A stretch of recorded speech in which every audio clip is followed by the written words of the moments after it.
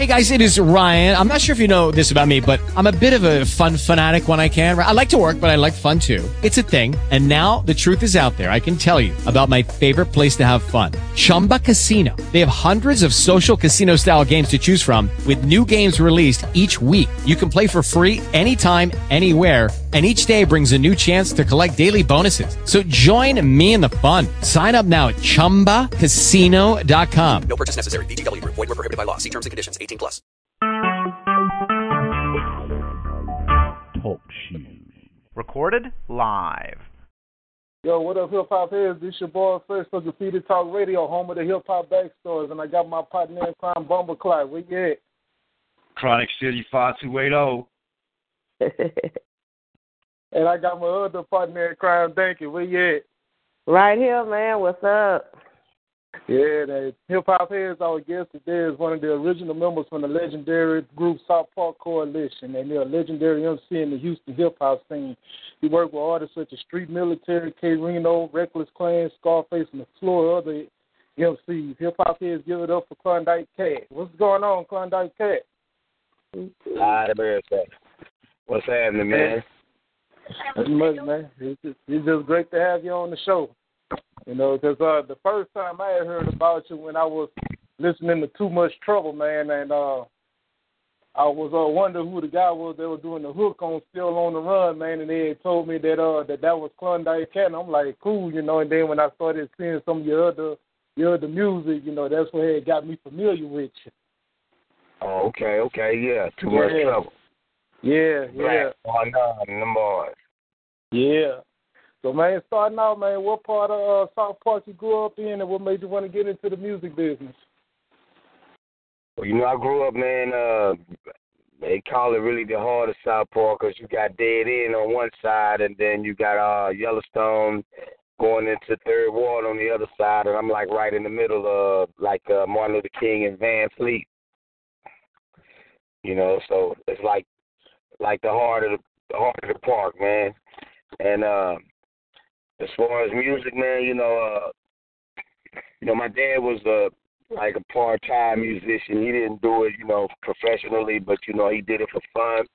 You know, my mother sung or whatever, you know. So it's music has always been in my family. My mother was an avid record collector. Okay. So, you know, every Saturday, man, you know, she would open up all the doors. You know how Mama used to do it, open up all the windows and the doors in the house and clean everything. But she would play her records at the same time, you know what I'm saying? And my job was to put it back in the right sleeve the right way. So, you know, by me doing that, then I would read about, you know, who did the production, who was the bass player, you know, it's just all of it, you know. So I learned a lot through that and just, you know, learn to love the music like that. Yeah, that's where a lot of us got that music education from, man, because I had plenty of days when I popped open those tapes and I was looking at the production and ASCAP and DMI and all that good stuff, man. But look, since you say that your mama was an avid record collector, I want to ask you this. Did y'all have one of those stereos that was made like the table? Yeah. You had the record player and the 8-track on the side of it when you open the top. Yes. Right. Ooh, man, we tell our age now. Okay. Already. Ain't that the truth, man? There was just something about that, man. I used to just get the chills every time I would open that summer gun at my grandma's house. Yeah. So, did you ever participate in any of the battle raps back then? Actually, that's how I got my name, man. Okay. I got my name. You know, I started. You know, I started rapping by. You know, we heard about. I think it was maybe Curtis Blow or somebody. You know, and we was listening to my homeboys across the street from me. We was listening to it, and you know, we was all like, man, well, I think we could do that. So we like when we went in the house, we was like, we're gonna come back out tomorrow and see who got the tightest rap. So we came back outside. I remember I made a little rap about me going going to space and battling the MC out of space, and, all that. And I came back, Victoria. So, all the homies was like, man, you did good, man, so I started writing more and more. And people was like, man, you need to try to do something. Then I just started battling guys, man, and then I realized that I had something, and I started battling for money. Mm-hmm. So I would go around to different guys' schools. I would go all the north side, south side, east side, call dudes out, If they had a title, I was trying to go get that. Yeah. So, that's how my name got known for battling. And then, I guess people start saying, hey, man, you need to take this more serious. Go ahead and try to get you a record deal or something. So, Okay. That's how, basically, too, hold on. Basically, too, that's how I met K. Reno. Okay. Word. Yeah. Me and K. Reno met battling. Oh, okay. So you and K. Reno, y'all had went head up in some of them battle twice. raps? Actually, twice. 3 times. Actually, 3 times. We met like when I was in junior high. He was in junior high. He was going to Thomas, and I was going to Hartman, and I was hearing about this dude at Thomas, man. He was tearing up the high school guys and grown dudes. I was hearing about K. Reno, so I was like, man, I want his title. He got you. Word. So I gathered up about 30 dudes from my school. We caught the bus to K. Reno school. I was waiting on him, man. And, we were waiting, man. School let out, man. And no K. Reno, everybody let out of school. I said, yeah, you must be scared.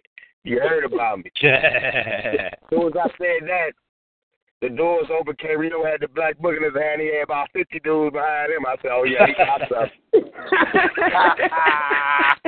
Already. So, back then, my name wasn't even Klondike Kat, man. I had a crazy name like Devious D.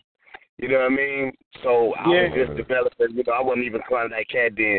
So we battled, man, from the time school let out until almost sundown. And then the kids was like, hey, man, my mama going to be looking for me, man. We got to go, man. Y'all need to wrap this up, man.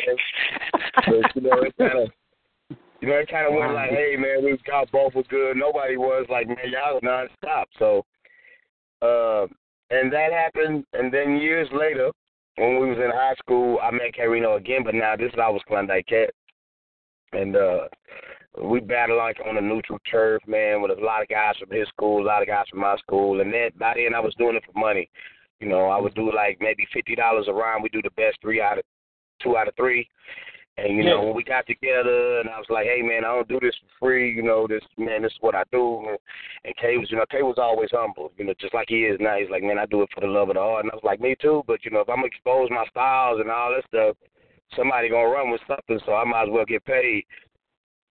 So they was like, nah, Kat, man, don't have us call. Everybody came out here, man. You ain't going to do this and that. So, man, let's patch up on some money. Let's make this happen. So they was like, nah. So my friends were like, man, come on, do it. So we did it. So the first battle I won, best 2 out of 3. A week later, K. Reno called me back, said, man, we want to do this again. So we did it again, and when we went to a neutral ground. It was just maybe about 4 people judging. And then I came to K. Reno again. I said, look, man, let's do this for money, man. I can't keep doing this for free. So he was like, man, I just do it for the love of the art, man. I was like, okay, well, let's go, man. I'll go first. And I kind of set a mediocre rhyme that I probably wrote when I first started.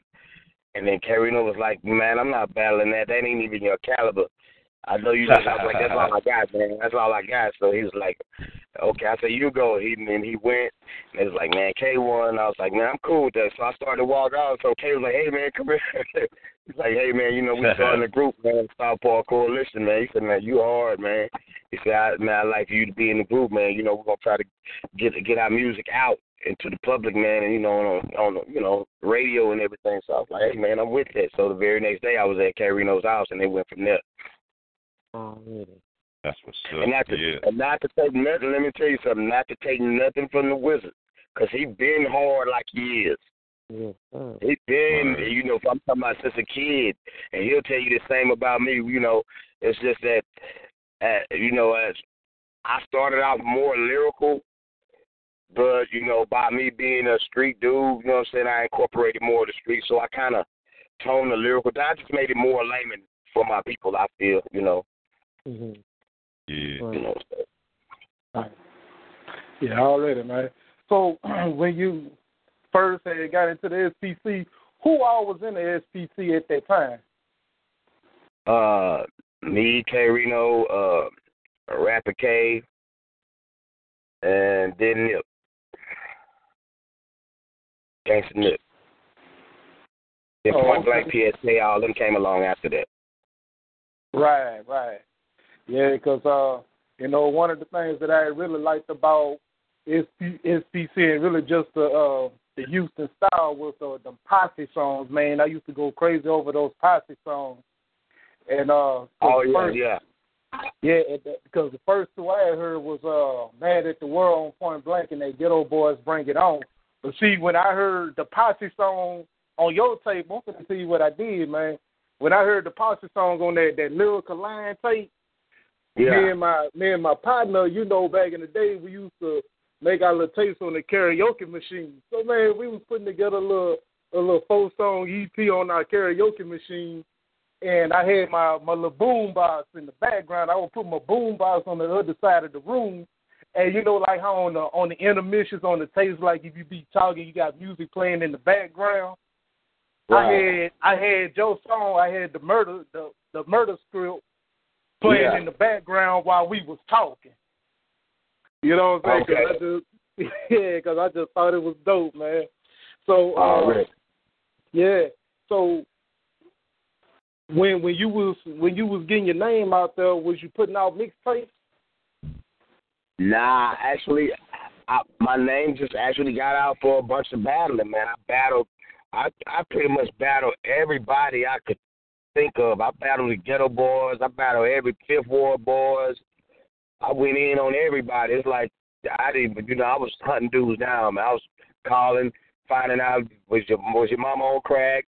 Was your sister, Yeah. I was going in on dudes, man. It's like I was because I took it when you do something and you do something successfully, I started battling and I'm realizing, man, I ain't lost yet. So you're either gonna do one or two things. You're gonna get big headed and just lax, or you're gonna step your game up even more because you don't even want to lose this pace you on. You know what I mean? Right. So I would do like when I got ready to battle somebody, if I knew I had some kind of information I could get on these cats, I'll find out. But I do maybe 20 rounds with the information that I know about them, but I wouldn't use them until I get through using some of my rhymes that I just made that was for battling. So I use them for like the championship rounds. You see what I'm saying? Right. Like, I didn't know you knew about this, and he knew, so.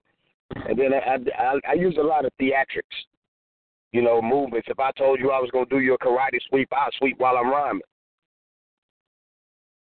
You know what I'm saying? So it was more than just, I was out of control, man. You know what I'm saying? So it was more than just, I brought this. Like, if you ever see me perform, man, I'm going to use the whole stage.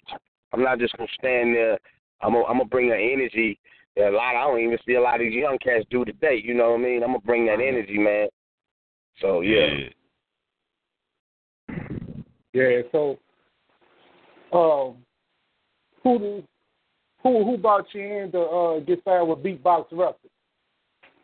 Well, me and Street was on a record label called Roy Records, and the guy had some legal issues, and he had to remove himself from us for a little while. So Big Mike, we was kicking it with Big Mike. We was cool. And Big Mike knew Richard Johnson, who owned Beatbox. He had played for the Oilers at that time. Him and Alonzo Highsmith. So they was the ones that owned the Beatbox Records. So Big Mike told him about Street, which I was already a part of. And then once we met, then they was like, hey man, then they kind of seemed like, man, this dude do it all right here. This one dude right here, he rap, sing, he making the beats. Well, what else? And then I was like, hey man, I got my own solo stuff too that I do. You know what I'm saying? This is just something we formed. I've been doing my solo stuff, but this is something we formed within that. You know what I mean? So they was like, man, you know, so they had me under 2 contracts, you know what I mean? One with street and then one solo. Damn. Oh, okay. Okay, cool. So when you had dropped Lyrical Lion, was it meant to be an EP or was it meant to be a full album? No, it was actually meant to be an EP while I was working on the full album. You know, we just get these songs out here right here, man, and you know, since we doing the street thing, let's go ahead and get these songs out and you work on the album or whatever. And we just got so busy, it took a while to do the second album because we took off with the street thing, and then even my little EP kind of just took off, man. I was like, wow, you know, I felt like I ain't give them enough, you know what I mean? But it kind of worked to my advantage at that time because it made it more and more, you know. Yeah. I guess to say what I gave him was, you know, I guess it left an impact, you know. Yeah. So did any other labels try to sign you? Oh yeah, Rap Alive, of course. Lil J, I've been knowing Lil J so long, man. Lil J tried to sign me when I was like 15 years old. Yeah. I'm talking about this before Scarface was a ghetto boy. You know what I mean? When it was Prince Johnny C. And, you know, Bushwick, they was throwing them up like, you know, he doing flips on stage. Before he even started touching the mic, you know, so he tried to sign me maybe 3 or 4 times because I did a lot of work with Rap A Lot, man. I toured with Rap A Lot. I did a lot of stuff, you know, hooks and stuff in them, beats and stuff like that. So a lot of people always thought that I was on Rap A Lot because I was with him so much, but I was hanging around to learn the game, you know, the business, you know, because say what you want about Jay, he was about his business. Right. You know, and he had the game down packed. So, you know, I just soaked all that up like a sponge, man, just learning from him, learning, you know, how to do beats from Beat 01 and Mike Dean, spending nights at Mike Dean in the house, you know. They realized, they saw like, man, Kat, you really paying attention to these, how we doing this music thing. You must want to learn how to do beats. So, you know, I was trying to do it quietly so I could, you know, come up and do, but they peeped me out. So they just started showing me stuff. So that's how, you know, I learned a lot in them Rap A Lot days when they was doing their thing because I learned a lot, you know, for us, the business side, you know, dealing with the clubs and the touring and beat making. Right. And I'll tell you, man, during that era, man, not only with Rap A Lot, but the whole Houston sound at that time, man, doing some of the dopest beats that I had heard. You know, throughout the 90s period, you know, that those just some of the dopest, hardest, baddest beats ever, man. You know, just from, you know, beatbox to SPC to Rap A Lot to Suave and everything in between. And just like before, even without not Rap A Lot, but before we got with Beatbox, we was also, like I said, we was with that other record label. We had a deal.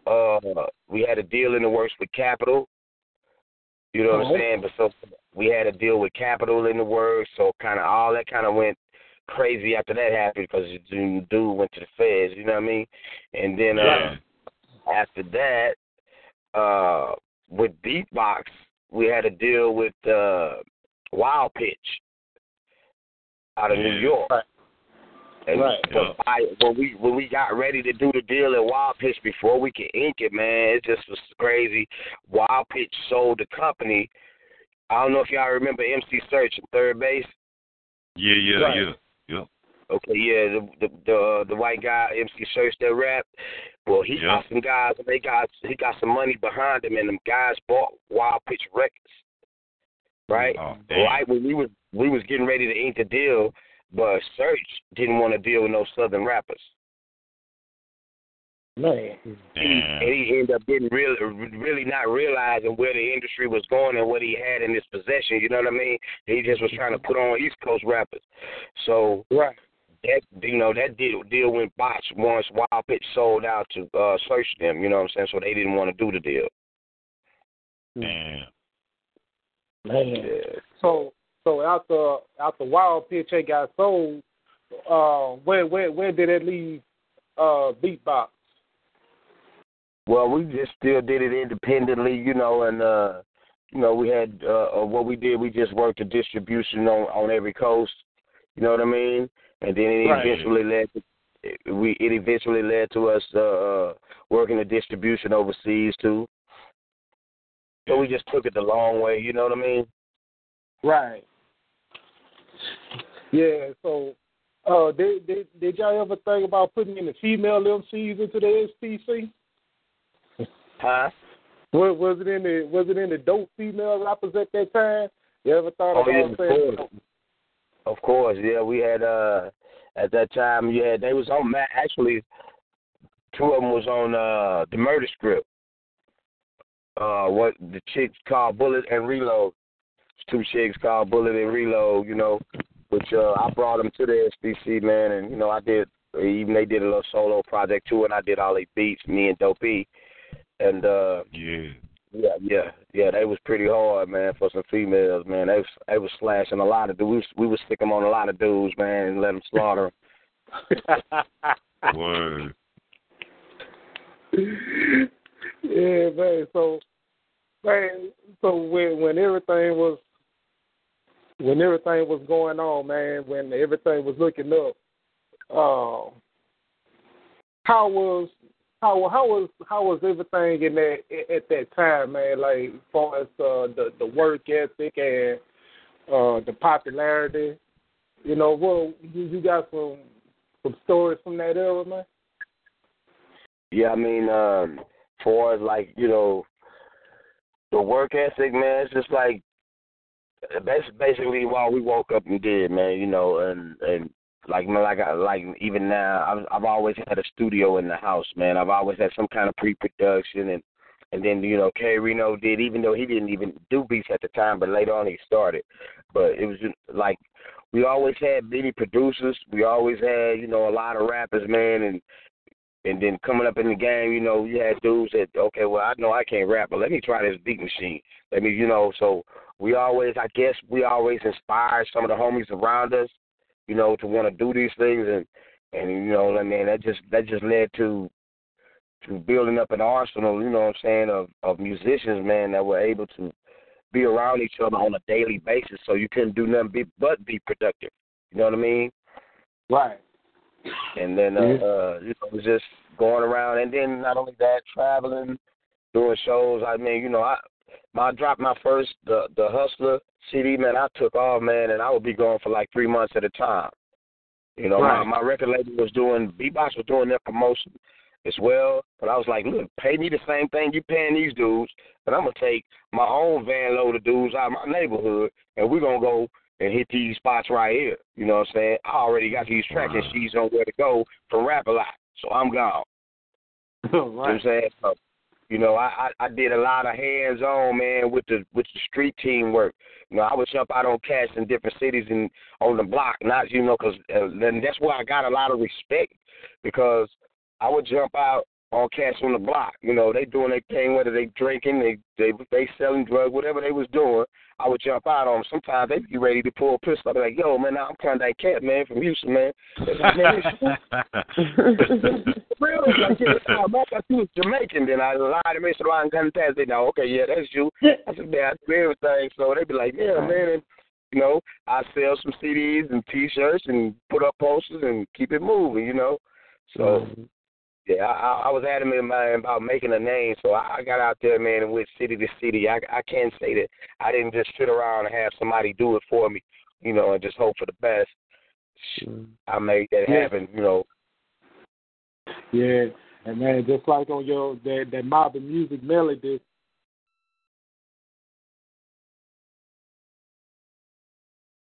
Huh? I look like we done lost Fresh. Fresh. Lost somebody? Yeah, we lost Fresh. He's not on the line. Yeah, his line is hanging. So hold up, Klondike. All right. If you come on back. Hey, Klondike, what was some of the toughest what was some of the toughest battles you had besides K Reno back in the day?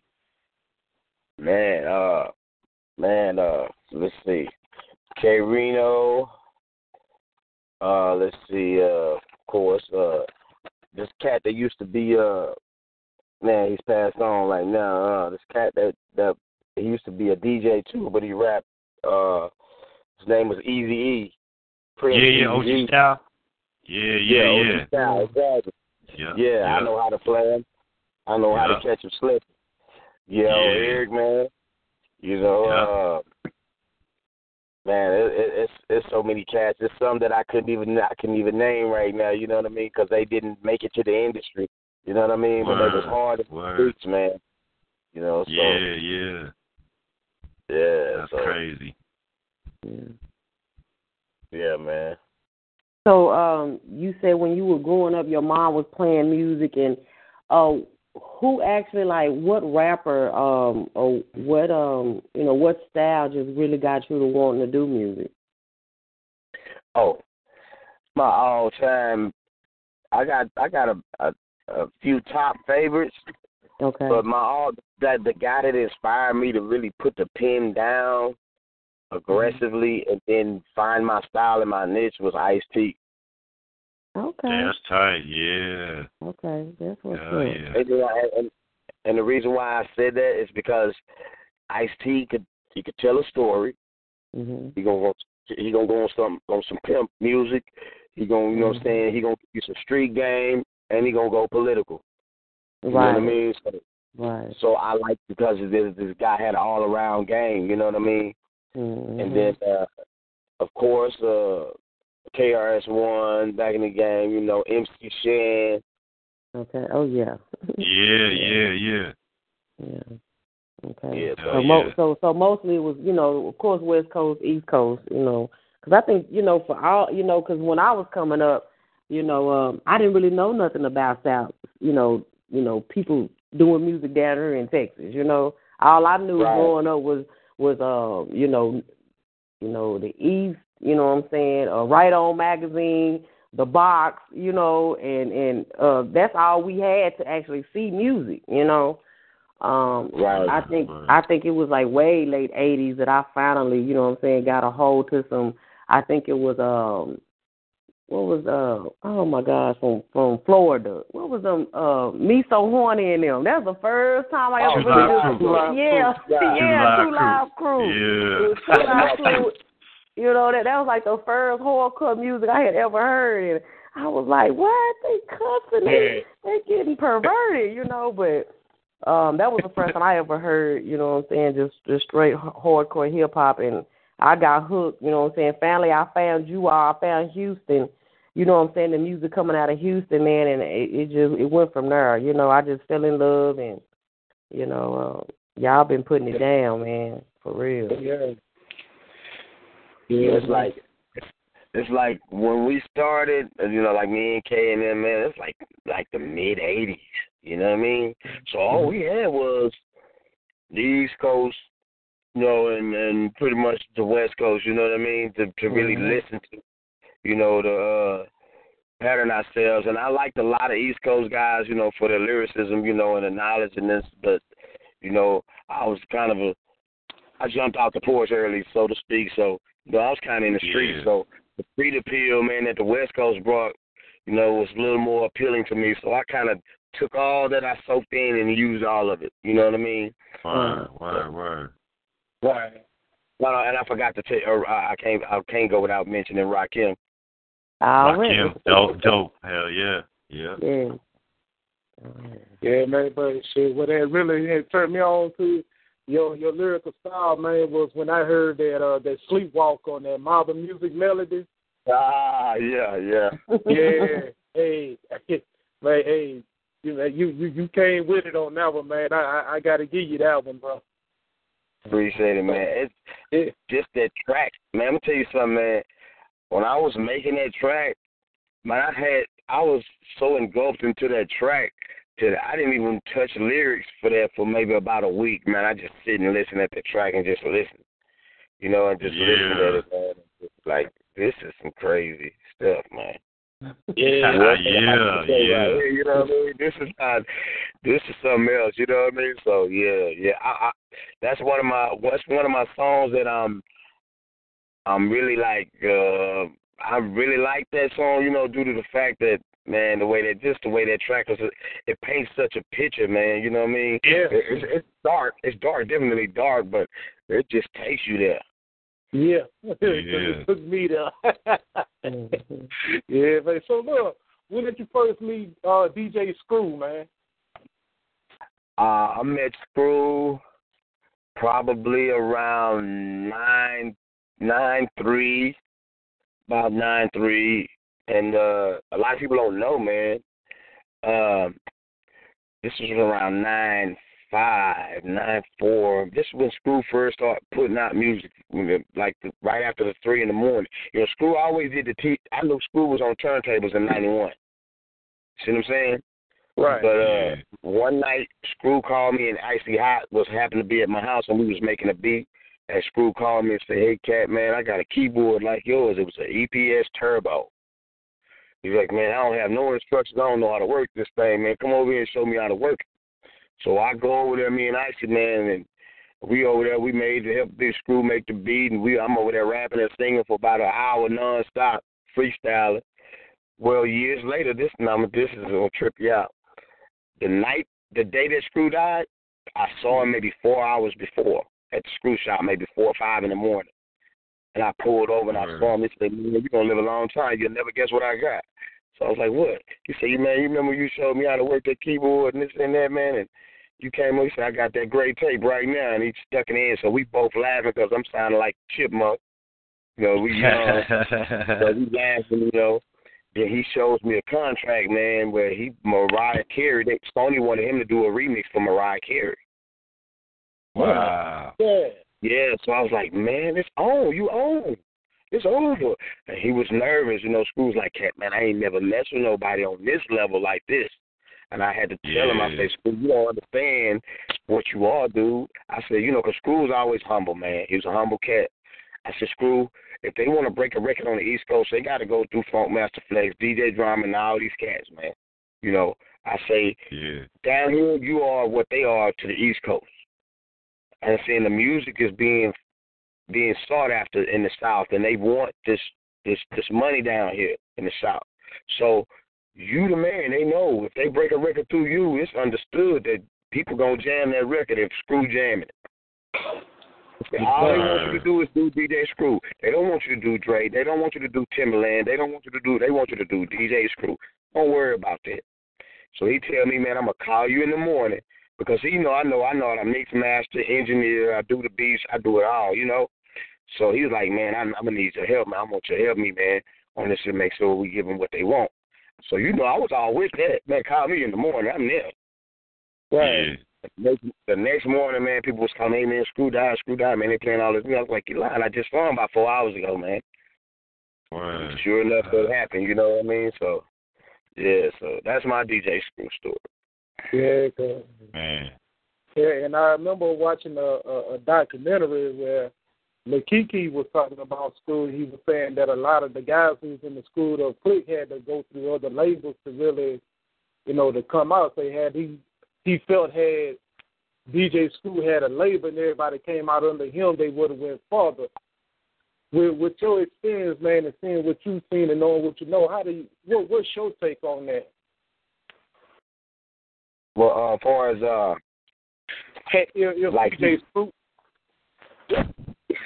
if DJ Screw would have had a label putting everybody out, would they have went farther? Because me and myself, you know, I feel like everybody did good, you know, from all of the albums that I had bought. But so Kiki said that he felt that if Screw didn't want to do the label thing, and if he did the label thing, everybody in the School of Click would have gotten a little farther with their career. The whole city would have got a lot farther.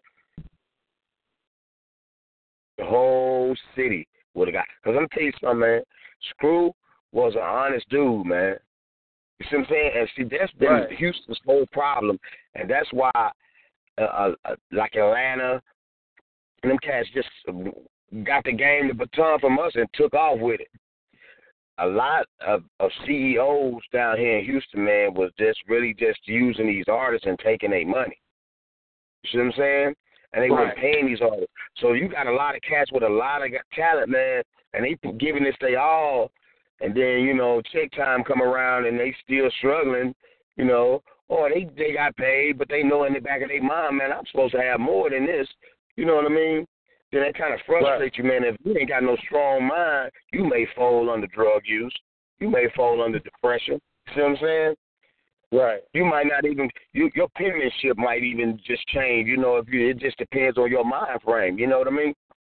Right. So a lot of cats didn't make it or excel because the people who were over them, you know what I mean, that was taking the monies, man, and just misusing it and not, you know, dispersing it the right way. If Screw would have had a label, Screw was going to make sure you got what you was owed, you know what I mean? Right. He was just that type of guy, man. Screw would give you the shirt off his back. So he wasn't, he never, and Screw had money. And Screw, a lot of people don't know, man, Screw gave a lot of people money. Just here, man. Screw, I'm broke. Here, man. You know what I'm saying? He did that a lot. Right. I know he did it for Zero. He did it for Point Blank. He did it for a few people that I know of. You know what I'm saying? Just here, man. Man. Yeah, so he was that kind of dude. He wanted to see people succeed, man. He didn't want to just be the man. You know what I mean? That's what kept him from doing the label. Right. He really didn't want to be the man. He was forced to be the man. He was just doing what he loved to do. It just so happened that the world caught on. Right. And with that being said, you know, that's just a prime example of how something can't be planned. It's just how things just work. Right. You know, it's just all about the timing, you know, the stars being aligned at the right place at the right time, and it just works. Right. Yeah, so what was the atmosphere in Houston like after school had passed, you know, as far as the artists and the music and the business side, you know, just everything in general as far as the music goes? Well, for one thing, I think we lost our distinctive sounds, because, you know, we had we had the SDC hardcore sound, and then you had the coming down, you know, the fly style of the screw click. With Screw, you know, you still had your hard rappers, you know, like Pokey and the Screwed Up Click, but we still had our own defined sound, you know. Right. So it's like now it's not so much as that. I mean, it's more diverse now, you know, but I mean, we in the era of this mumble rap, man, so you know how that go. You know, you ain't got to do no hell of a thinking to make an album, you know. It's like, you know, if I had to ghostwrite for some of these cats, I'd probably write 500 albums in 3 months. Right. Yeah. You know. Not knocking them, you know, not knocking them because, hey, man, this is just the era we in, you know. That's just like Fresh Prince and them all had their era. Right. And when the nice guy rapped about. So, and I'm not knocking them, you know, music has to change. But, you know, of course, man, that's just like when we go overseas, man, I don't care. I ship music off to Finland, Germany, Australia on a daily basis, man, and those people still stuck on that 90s type style rap. This is real music, the hardcore or just reality music, you know what I mean? Right. Exactly. Yeah, because,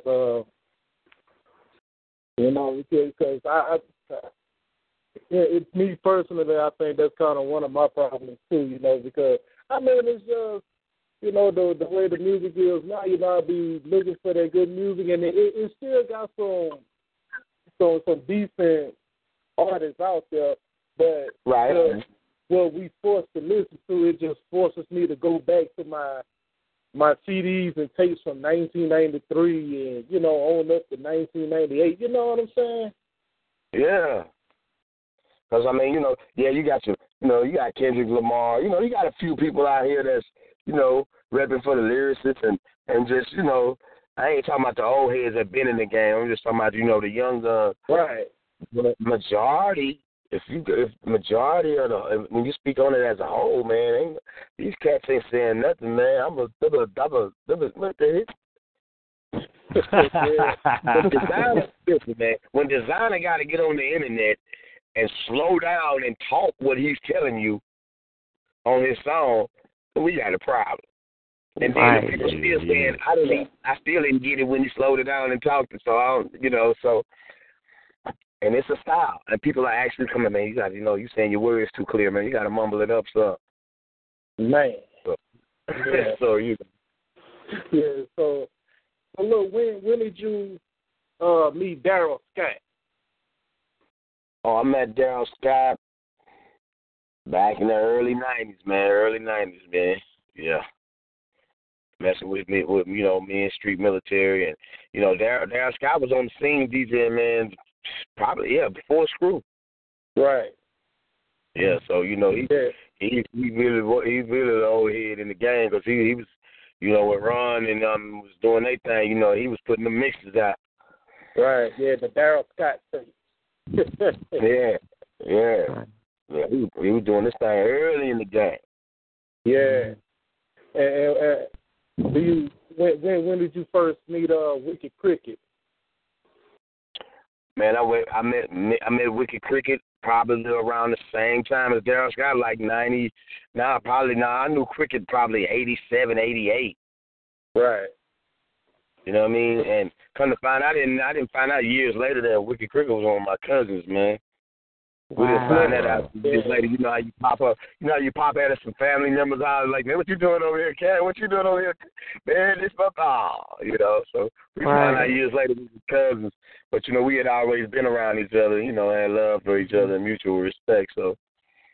Because he had put a lot of people on, too, because he was a club promoter, wasn't he? Yeah. Mm-hmm. He worked in promotions and, hosting. He did a lot of hosting and promotions, a lot of club promotion and stuff like that. Right. And that's the thing about Cricket. He had undying love for just the hip hop industry, man. If he felt you had something, he was gonna try to put you on, man. He'd try to put you on. He wouldn't turn you down, man. Good dude. Right. Yeah. May he rest in peace. And what ended up happening with Beatbox Records when you ended up? Did the label go out of business or? You had left them, or? Yeah, well, see, right now, I would say it is defunct. The label is, he has still got his website. He's still selling his portion of the music or whatever. But as far as putting out music, they ain't doing that no more. It's just that was another example of people not handling the monies correctly. You know what I mean? People not doing what they should do with their artists, man. So once we got off, once we had action of getting off the label, man, everybody bounced one by one. Right. You know what I mean? Yeah. Oh, okay. Yeah. So that just ended up leading into other stuff. So, man, what you got going on nowadays? Okay. Well, right now I'm in the midst of working on a double CD, but what's going to be different is I'm doing like a street R&B CD, like on some Nate Dogg type stuff, man, under the name Diamond Dre. And fans kind of already know. They've been hunting me about it, man. What's up with that Diamond Dre? Because I'll sprinkle them a little bit in the shows with some of them. So they like, man, I remember you did this. Where is it at? When did you go? So that one and the new Kat album. So I'm working on both of those at the same time. I'm also excited too, man. I'm working with my son. He's 22, and he's nice, man. So he got a following right now. He doing his thing, and this is all without my help. Cause he feel like man, Dad, I want to show you that, hey, man, I can go out here and do what you did without saying I'm Klondike Kat's son. You know what I mean? Right. So he out here, man. He hard. He doing his thing. He got this era in him for us when it comes to the hooks and stuff like that. But lyrically and vocally, he's spitting. So, he been rapping since about 14, man. But he never would let me hear. Now he bust up in his room. I'd be like, hey, man, what you doing? He put the pad down, and I'm just drawing some stuff. He never let me hear it. Yeah. So years later, I be like, hey man, why you used to remember you? Hey man, man, you know you a hard act to follow, man. I had to really get it right before I started letting you hear. So I said, okay, that's understood. You was hiding it from me, so I had to get it polished. So, you know, and not just me saying that, you know, that's my son, he hard, but I've had so many people come to me, man, that boy, man, what you gonna do with it, man? That boy, he got you know, so yeah, we getting ready to put him out there, man.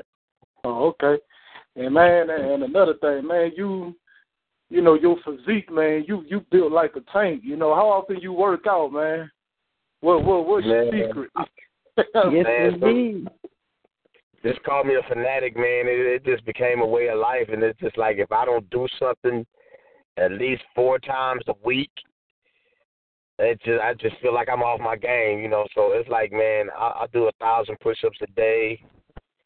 You know, start off maybe with hundreds and do up to 500, and then I'll break them down to 50s and go knock out the 1,000. You know, I barely hit the gym anymore though. I do a lot of. You know, I got some dumbbells or whatever, and a bunch of push-ups, man, and, you know, maybe hit the track a little bit. So it's just been a part of my life so long that, you know, it's just like I feel out of place when I don't be able to do it. Right. Yeah, man. So, well, you said that you don't too much hit the gym, but look, how much do you bench, though? Man. Let's see. Squat 600.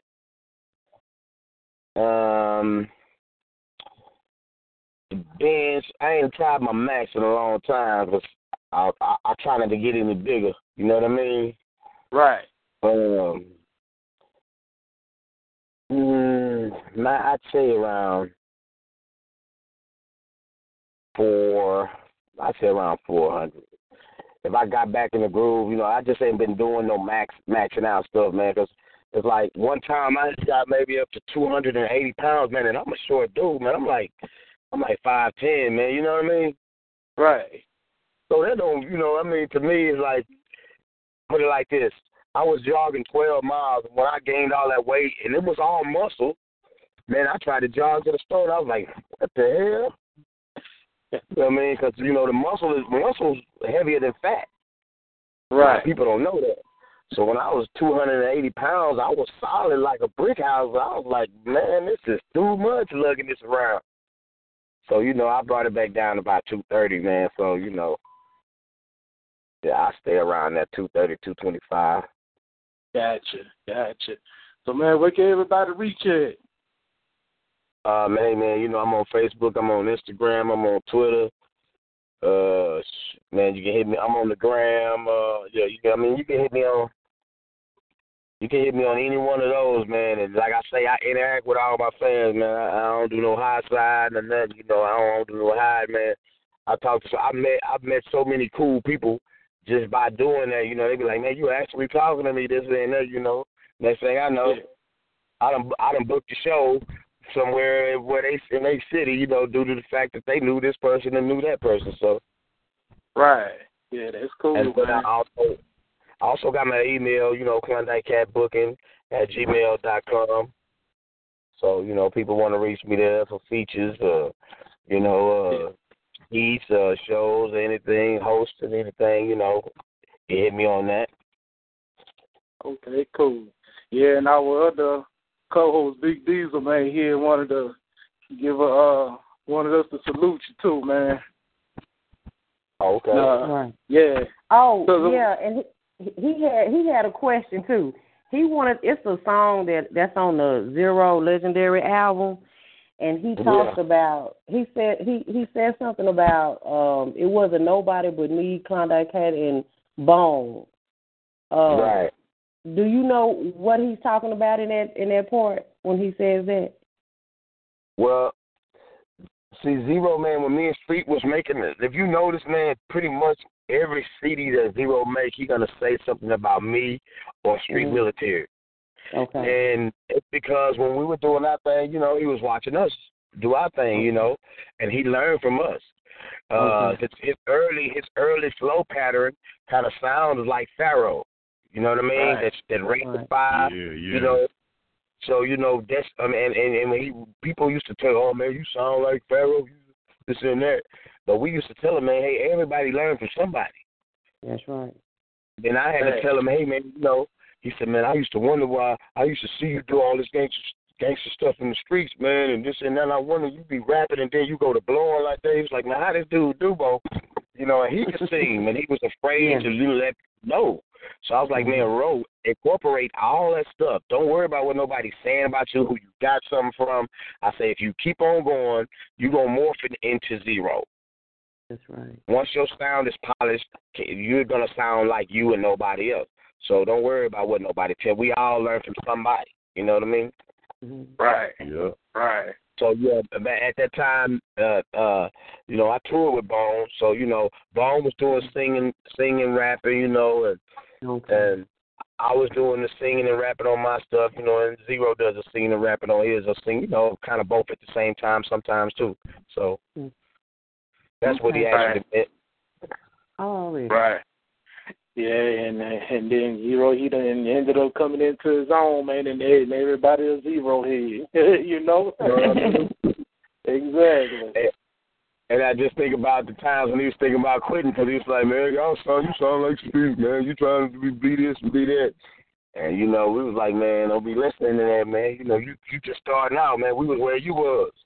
Like I told him, man, you know, my favorite was Ice-T, man. You know, I was trying to slaughter every time I touched the mic. I was trying to slaughter everything. I had to learn how to do songs for the females and songs for this and that, you know. So, you know, yeah, man. So, you know, anybody I see, man, that's trying to do this thing, I aspire. Sometimes my girl tell me, you know, you be giving people too much credit. You know they didn't sound good, this and that. I said, I'm going to tell you how many people that, now I don't just say, oh, yeah, man, you off the chain. And I tell them, hey, man, keep working. I said, you know, you don't know how many people that I've told, hey, man, that's pretty good. And they were kind of okay. But when I heard them again, they were ice water. Oh, man. Yeah. So I didn't do no discouraging if I, you know, saying if I say, hey, man, you know, that sometimes they give people a push to do better, man. You know, so, you know. Yeah, exactly. Well, man, you want to give any shout-outs, man?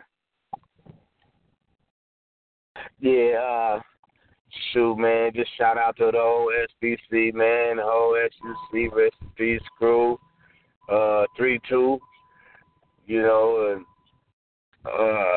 man, shout out to my family, man, my loved ones, yes, and everybody else. Shout out to all the fans, definitely the fans, but, you know, they stay rocking with me, man. It's like I couldn't leave the game if I wanted to. I couldn't leave the game everywhere I go, man. They ask me, where is that at? I know you guys, I know. And then once they, like, I don't know if y'all heard that new song with K Reno, me and Zero on it. Yes, sir. Yeah.